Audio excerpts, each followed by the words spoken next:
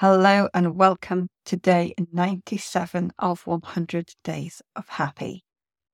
When things go wrong, I know that I have a tendency to blame myself. I have a wonderful internal dialogue, a wonderful gremlin that really wants to pick me up. That blames everything on me, irrespective of whether it's in my control or out of my control.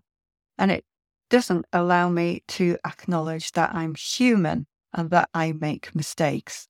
I think this time of the year is a great time of the year to recognize the successes that you've had.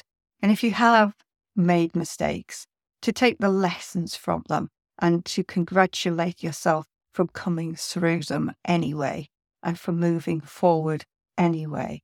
And to give your gremlin a name so that the next time it pops up, you can tell it to be quiet and to allow you to move on and to learn and to grow.